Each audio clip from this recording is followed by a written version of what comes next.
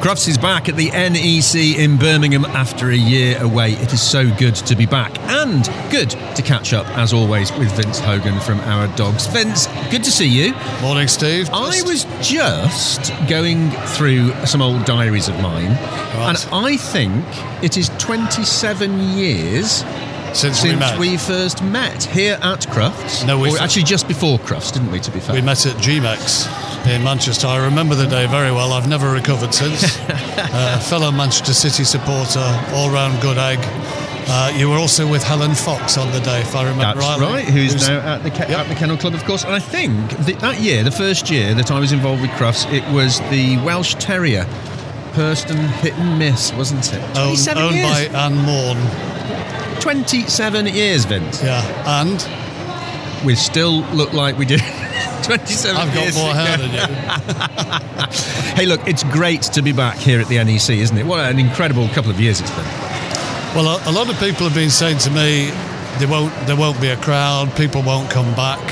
But I was doing, one of my famous walkabout live streams this morning. The first thing I said is, well, anybody who thought crowds would not return to Crufts, just look around, because they're here. It's not packed like we know. You had situations where you couldn't literally move, or you lifted your feet off the ground, you were taken along with the tide. But because there's a smaller entry, so there's plenty of good wide gaps in the corridor, so there's still an okay feeling of getting around. But big crowd, I think, today. Absolutely. For sure. Lots of smiles on people's faces. They're glad to be back as well. Yeah, the ones you can see that aren't wearing a mask, like Paul is. Yes, and of course the Kennel Club is and Crufts is abiding by current regulations. We should just point out. And it's common sense, Steve. Yeah. We were here for a show in December, LKA show, which isn't on the sort of public radar. It's more the doggy people, and of course the regulations were enforced then. And one of our colleagues has gone home. He didn't even get to the show, but his missus has got COVID, so he's out of the game. So that's Dave Cavill. I don't know if you know Dave. Yes. So it is, as we say, it is what it is, and you've got to go with the flow. It's going to be a great show. Obviously, plenty to see here. I caught up this morning with two of the new breeds that are showing here for the first time: the Pyrenean smooth-faced sheepdog and the Hungarian Pumi. What great breed! Do you know what's really interesting though? You could not wipe the smile off the faces of the people here with those two breeds. Yeah, because they've striven to get here, and like the Puma is very popular. And we have a lot of issues about designer dogs or cockapoos or what have you, but get a Pumi, because that looks just like that sort of that coat texture, that look. And they came in to the UK, I don't know exactly when, a couple of years or so ago, but their popularity with existing dog breeders has really shot up. As for the smooth-faced Pyrenean smooth-faced sheepdog. I prefer the long-haired variety personally. Oh, they're lovely. They're absolutely lovely thing. And don't forget the Harriers as well. That's the other breed. Down at the press centre, the Toot Suite this morning, at his opening address, the Kennel Club chairman Tony Alcock made reference to the events in Ukraine, which I know you have a close personal connection with, and of course the Kennel Club's £50,000 donation through the FCI, the governing body, to the Ukraine Kennel Club. It has had a big impact on the European, particularly, dog community, hasn't it? Yeah, well, where do you start? As you know, I've covered a number of shows in Moscow, big shows, a big event centre. I almost hasten to say better than this in terms of quality, air conditioned, fabulous. This is called the Crocus Centre in Moscow. I've covered events in Kiev as well, in Ukraine. We did the European dog show there, but there was ill feeling at the time as well. Russian exhibitors were saying, did they dare go to the show? Would they have their cars damaged? There's always been an undercurrent. And obviously with the tragic events of what's happened has led the Kennel Club, as other kennel clubs around Europe and America, to withhold allowing Russian exhibitors or Russian press, or even people who've imported dogs from Russia. So it's cataclysmic. You can't underestimate the humanitarian side. You're asking me about the dog side, obviously. Massive impact it will have. And say, for example, the next large international show is the European Dog Show in Paris in April. They again have followed the same path of not allowing Russian exhibitors to attend the show. Now that has another number of impacts along the line. Like here, overseas entries are down about half, 1,800 I think. And the Russian exhibitors, they were always massively welcomed because they really boosted the entries of shows. Trade stands loved them because they bought lots of product. They'd come in buses, coaches, be travelling for 2-3 days. So yeah, big and fat. I mean, my next show will be Paris if I get there in April. My next international show after that was Moscow, the Eurasia show. Yeah. Big 3-day show. They'd have something like 10,000 dogs there as well. So that clearly is not going to happen. Last year's postponement meant that some dogs who were at their peak and ready for Crufts now sadly are probably watching it on television at home. Other dogs have come through. There have perhaps been fewer qualifying events this year. So the entry this year is going to be different. But I have to say, I've had a walk round and the people I'm talking to, they're all saying it's a very, very good quality entry. Quality is not necessarily quantity, but it is for a 4,000 plus down. You can't escape it. An impact of that, of course, or one of the contributing factors is the entry fee, which went up from £30 to £35, and there was a lot of people bought at that. So if you add that together with the COVID situation and generally costs going up, although the Crufts entry closed in January before this sort of inflationary spike hit. But you see, dog people in the UK think that's expensive, £35. I'm not saying it is or is not. You compare that to Europe, to the World Show, European Show, and you'd be paying 75, 80 euros.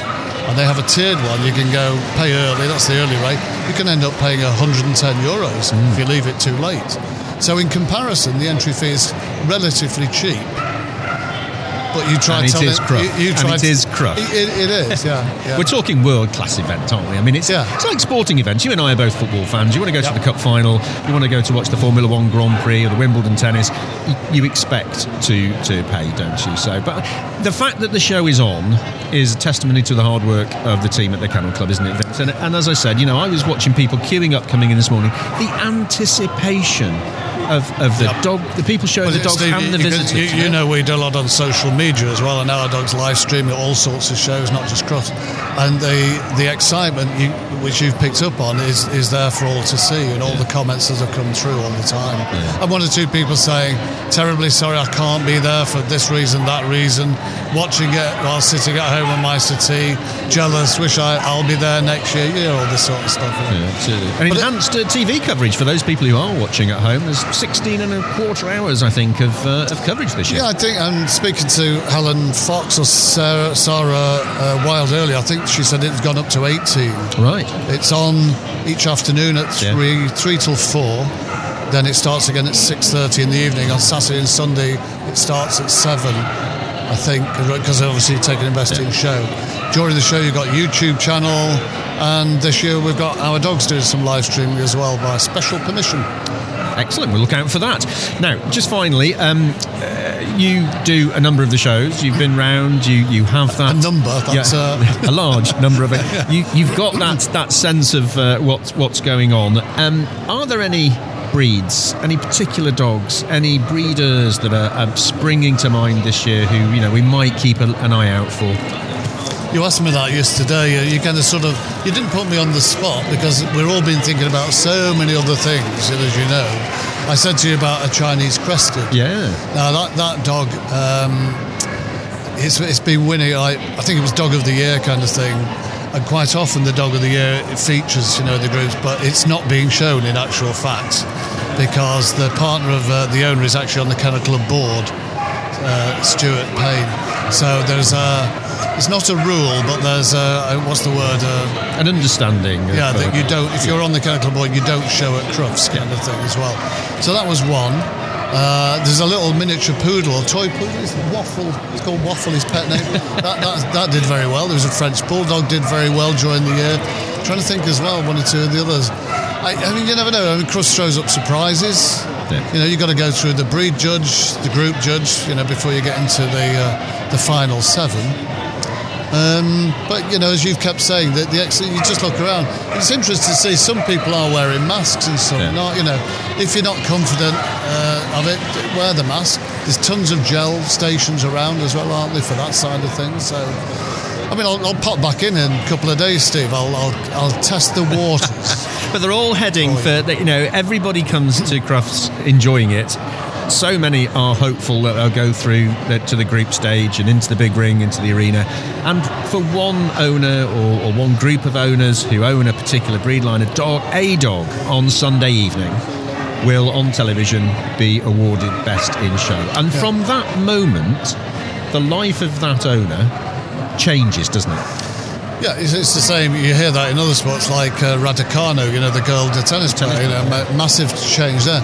It's varied over the years to some people. So, going back to the 90s, there was a dog called Garfield, a Clumber Spaniel, shown by a lovely guy called Ralph Dunn from Southern Ireland, and he went to the next show, which was St Patrick's Day show, a couple of days later, and he got dumped in the breed, right?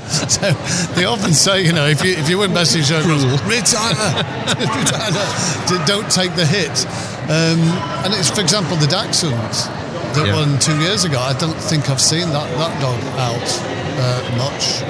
The reserve, Melanie, with the poodle as well. Yeah. She came back and had another go, didn't she? I think got reserve again. So it's. I remember. I think the very first one I remember was a St Bernard called Champion Burton Woods Bossy Boots, and that one. Well, my first show was at not Earls Court, Olympia. Wow. My first cross was 1974, did 2 at Olympia, then went on to Earls Court. And that dog got beaten at its next show as well. So, which was...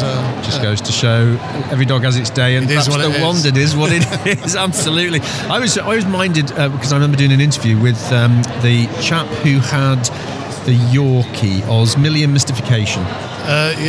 I can't remember his name at the moment, but that was... his nickname is Oz. Oh, yes.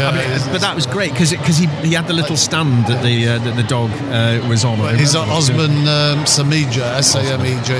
Yeah. And there was another Yorkie that did very well, but never won Cross, which was Blairsville Royal Seal, the guy called Brian Lister.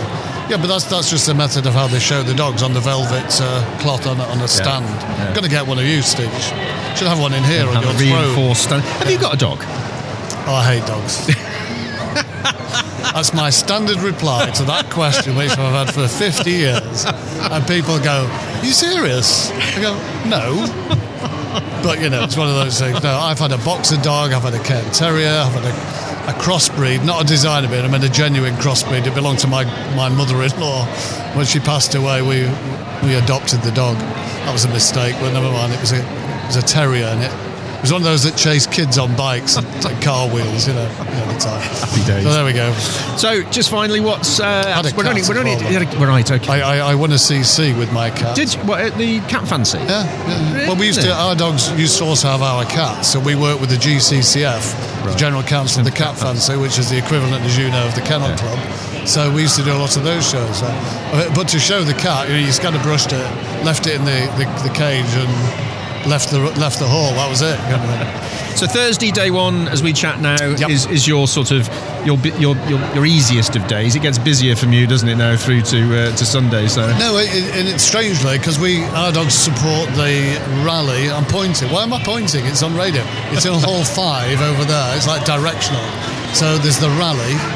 And then on Friday they have the Interregional Obedience and the Special Events Ring in Hall 5. Right. So we support that. We got plaques and So I don't know whether to shake people's hands. What do you do? What's the protocol? No, a very good question, and it's been half and half. Some people have done the fist bump, and others have been very happy to shake hands. And as I look out now, there are plenty of the hand sanitizer things going round. So I think people are being sensible, aren't they? So we're doing that over there. That's this afternoon.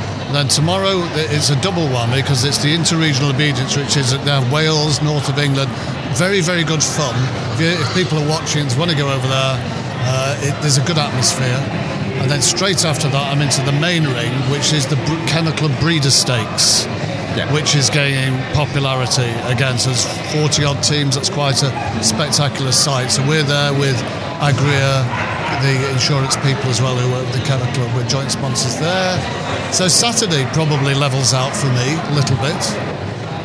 and have to go and make some money on the Our Dog stand then. Fantastic. To buy you coffee when I go to strange places. Good man, and I'm very grateful for it. Vince, 27 years on, always good to catch up with Fist you. bump. Fist bump. Many thanks, Vince Hogan. Have a great show. Hope to have a chat to you later in the show, maybe. Yeah. All right, thanks, Steve.